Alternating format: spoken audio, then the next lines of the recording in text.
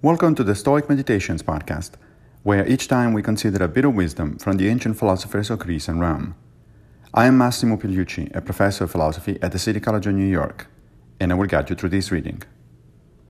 In Season 4, Episode 574, we reflect on Cicero, De Finibus 3, 72-73. To the virtues we have discussed, the Stoics also add dialectic and natural philosophy. Both of these they entitle by the name of virtue. The former because it conveys a method that guards us for giving assent to any falsehood. For without the art of dialectic, they hold that anyone may be seduced from truth to error.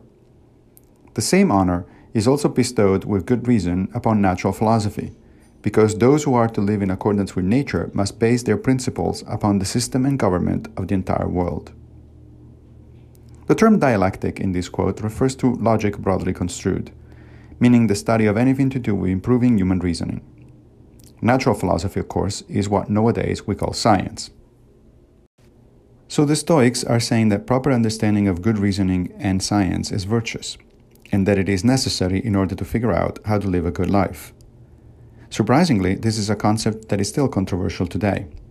Many people distrust logic and reason, preferring to go with their guts, apparently forgetting that guts don't think. Many also willfully ignore science, indulging instead in mystical or pseudoscientific notions, like vaccine denial, rejection of the reality of climate change, and the like. I think the Stoics got it completely right in this case. Of course, our science is far more advanced than theirs, and therefore the Stoic take needs to be updated. Their logic, however, is still more than sufficient for day-to-day applications. So consider structuring your life around 6, not 4 virtues. The cardinal ones having to do with ethics, practical wisdom, courage, justice, and temperance, and the additional ones are good reasoning and good scientific understanding. That is your path to a eudaimonic life. Thank you for joining me for another Stoic meditation. I will return with a new episode very soon, if Fortuna allows, of course.